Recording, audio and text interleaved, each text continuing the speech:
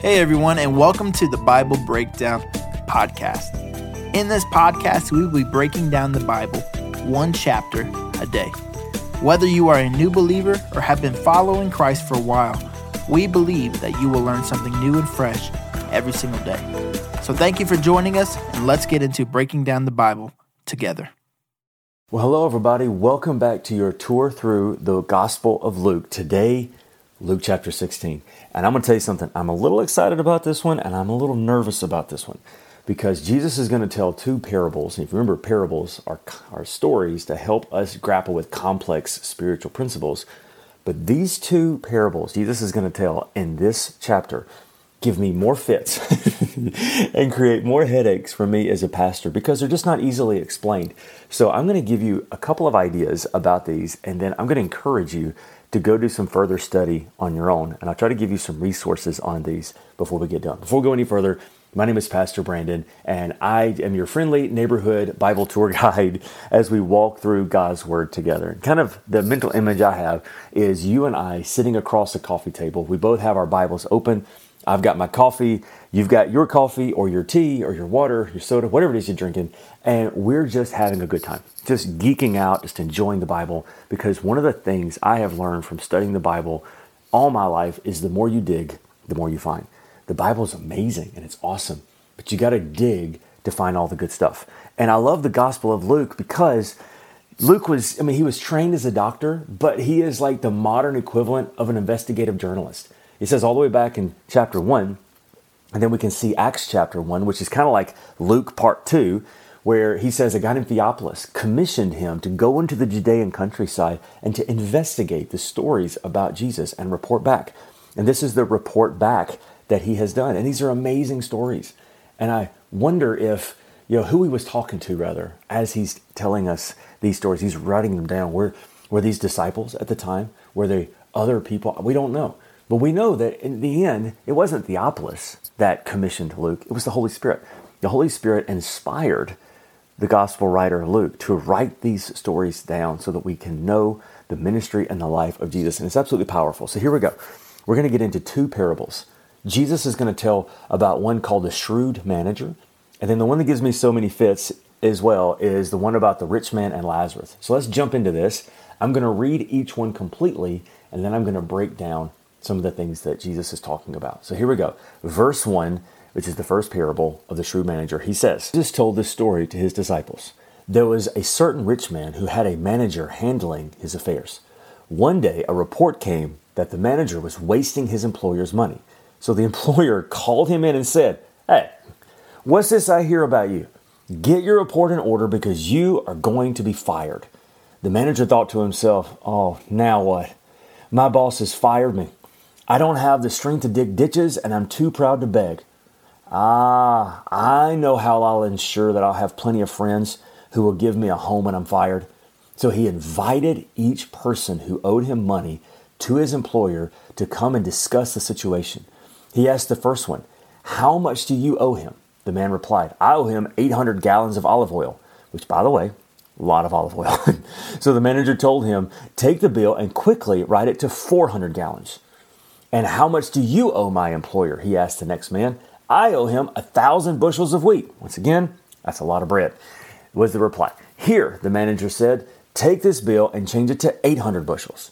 The rich man had to admire the dishonest rascal for being so shrewd. And it is true that the children of this world are more shrewd in dealing with the world around them than are the children of light. Here's the lesson.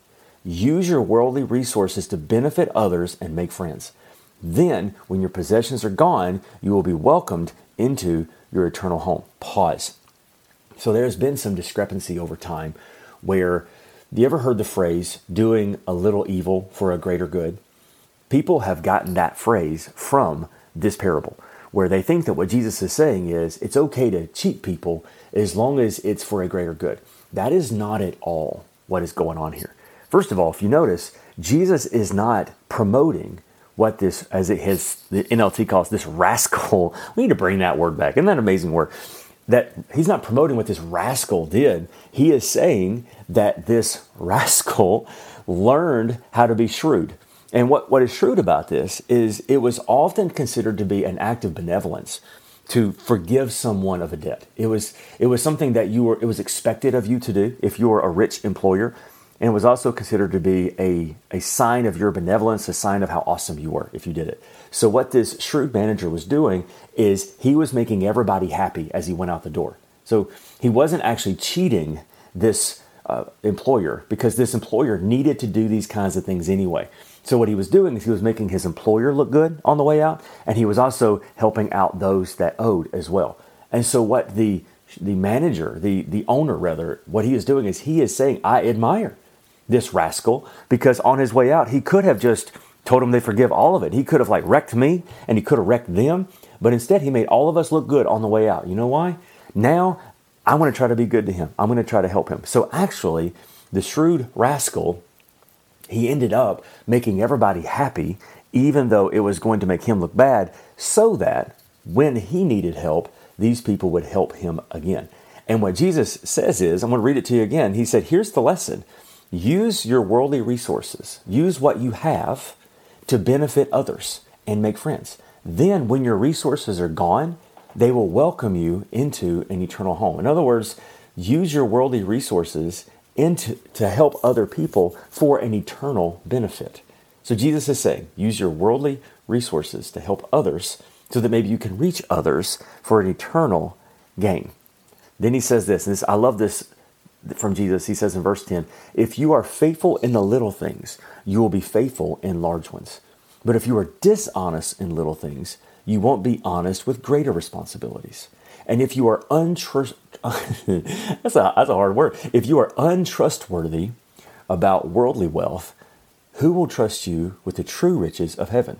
And if you are not faithful with other people's things, why should you be trusted with things of your own?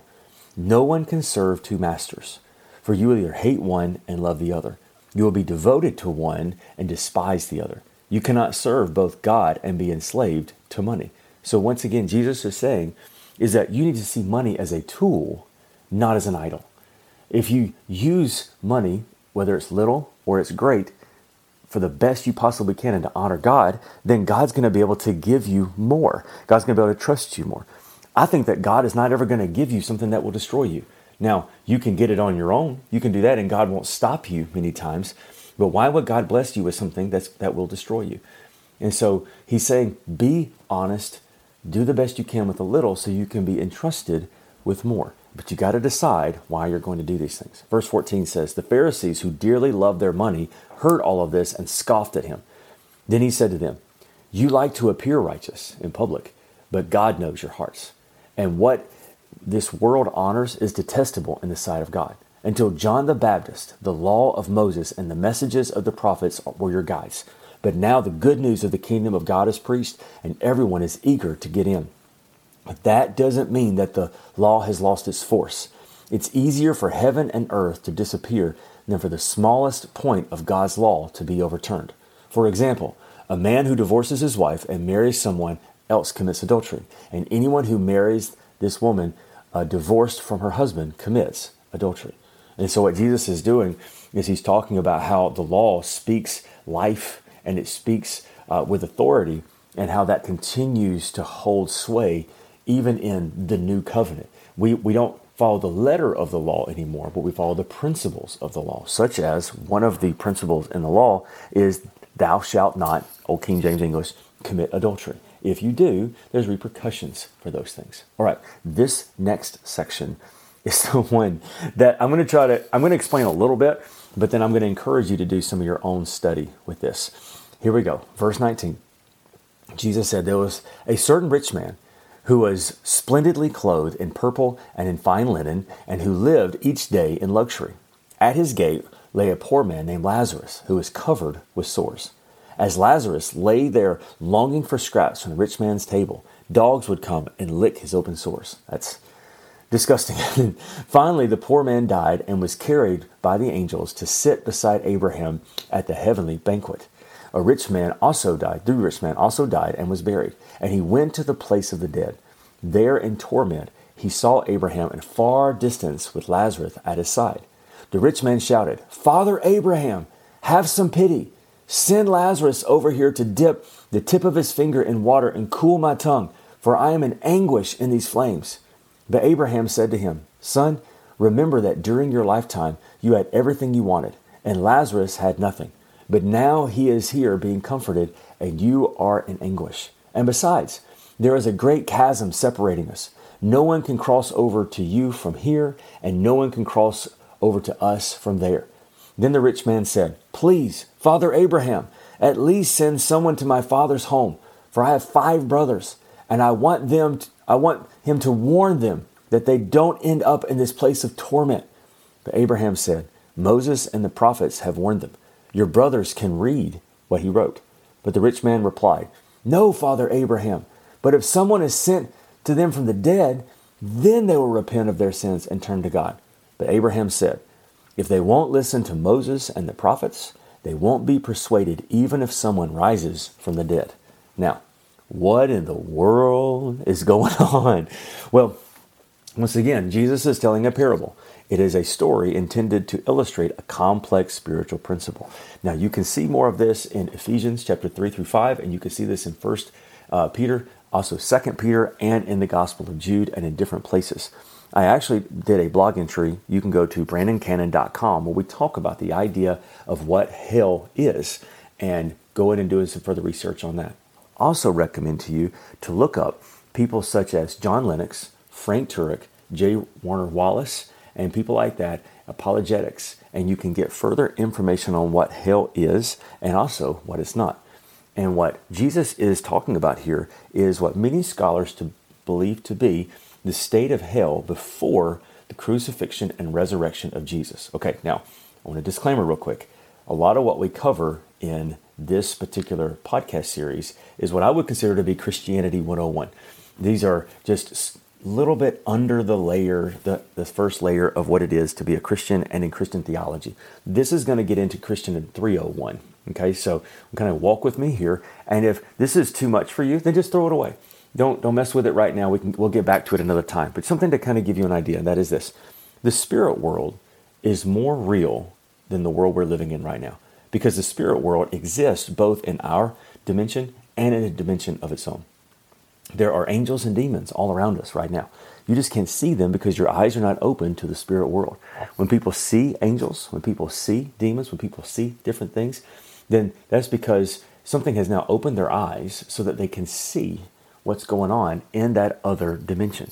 What Jesus is talking about is the Bible tells us that it is appointed unto man once to die. After that is the judgment.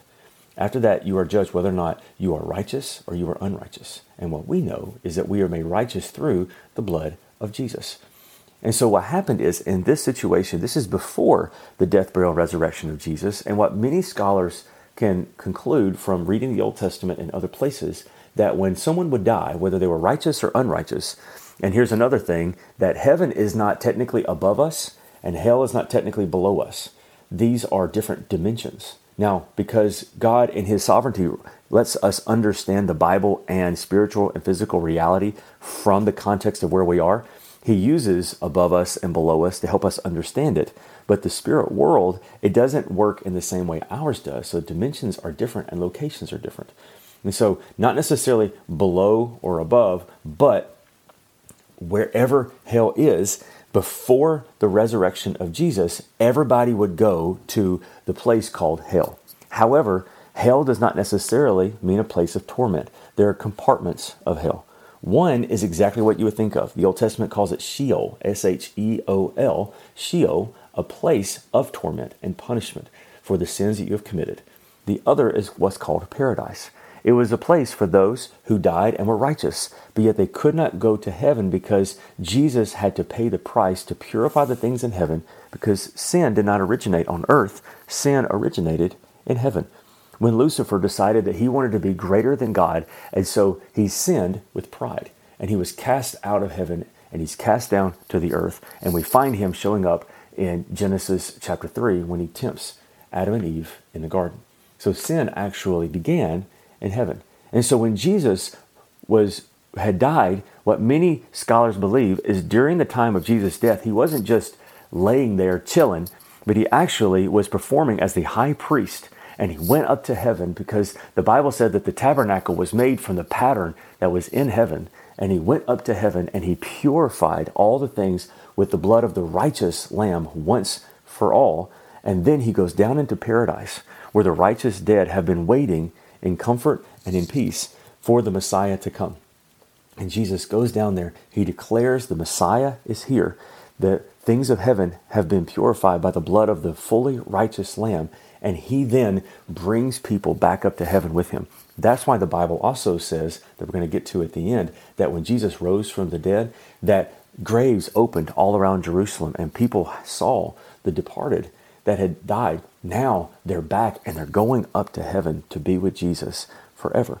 And so what Jesus is talking about here, I know it's getting deep, right? What Jesus is talking about here is that state before the resurrection, when all people, Lazarus and the rich man, instead of going up to heaven, proverbially, they go down into hell, but in different compartments. That's where Abraham is having to call over to this rich man, because there's a large chasm in between. And he's saying, I can't go to you. You can't come to me, because I'm not in punishment. You are. And that was the difference in the different compartments of what we would call hell. One was a place of peace. One was a place of waiting for Jesus to come and to take them to heaven. And the other is a place of torment, where they still are today. And it's a terrible, tragic thing. One of the saddest things about hell to me is you're never truly completely away from the knowledge of God. Because even the psalmist says this, where can I go to escape your presence? If I make my bed in hell, you are there. So one of the most tragic things in the world is people go to hell if they choose to pay for their own sins. But yet even there, our Heavenly Father hears them cry, hears them still curse his name, and is still unable to be connected back to them. It's a terrible, terrible thing for our Heavenly Father to have to realize. But Jesus is saying in that moment, in this parable, he is saying, and this was nothing necessarily new to the people of the time. They would have understood about the idea of Abraham's bosom, as they would call it, Abraham's resting place. So that one day when the Messiah would come, this would happen. So this wasn't entirely new to that Jewish audience. It's just new to us today, because now paradise is no longer there, because now we go to heaven to be with Jesus, to that place of rest. But here's the last thing I want to say to you is this rich ruler who is now in hell, he asks Abraham, would you send someone to go and tell them that this place really is real? Everything that had been foretold to us in the law, it really is real, and then they'll believe. And listen to what Jesus is saying, and he's using, in this story, Abraham to say this. He said, you've got the law, you've got Moses, you've got the prophets, and they can read about it. And then the man in hell says, no. But if someone comes back from the dead, they will believe it. And Jesus is saying, through the narrative of Abraham, no, if they won't believe Moses and the prophets, they won't even be persuaded by something supernatural. And I think that's an amazing lesson for all of us. We can be so quick to try to convince people about the gospel from all these different experiences and encounters. And I love experiences and I love encounters. But what reaches people is the truth and the life that is found in God's word. That's why we do this right here, is just slowly exposing God's word so that we can find the life and we can find all that there is through God. Now, I know I just went kind of deep for you and I was talking fast. That's because this is just intended to expose you to realize there is so much more to God's word than we can imagine. It is deep and it is rich. That is why I say the deeper you dig, the more you find. I would encourage you to go onto my blog, brandoncannon.com. You can search hell and you'll find more information about hell. And then further, I'm going to try to add additional links so you can do some research yourself, so that you can dig deeper into the idea of what they call Abraham's bosom, a place of paradise, and hell, and the different compartments of hell. And the thing is that we are conjecturing these things. We have some really good ideas, but the Bible is not intended to speak on everything at all times. The Bible is to tell the story of God interacting with his creation so that we can get to heaven. And so a lot of these things, these theological ideas, are things we have really good ideas about, but we keep our mind and our focus on Jesus. And that because of Jesus, we don't ever have to go there. Instead, we can make our home in eternity with him. All right. I hope you had a good time today as we went to God's word together. I will see you next time for Luke chapter 17.